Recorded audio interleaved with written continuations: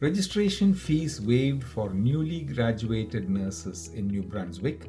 It is released by the province on the 15th of January 2024.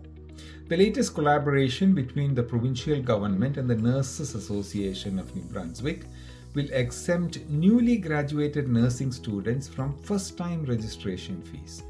Nursing recruitment is key to ensuring we have a well-staffed healthcare system that can provide New Brunswickers with the care they need, said Health Minister Bruce Fitch, working with the Nurses Association of New Brunswick to reduce the barriers for nurses entering the profession is one more way we are working to increase staffing, which benefits patients and ensures other healthcare workers are part of a well-resourced team.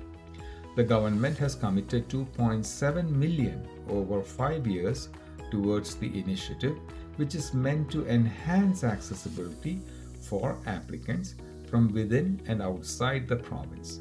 The savings for each recent graduate registering with the association is about $500.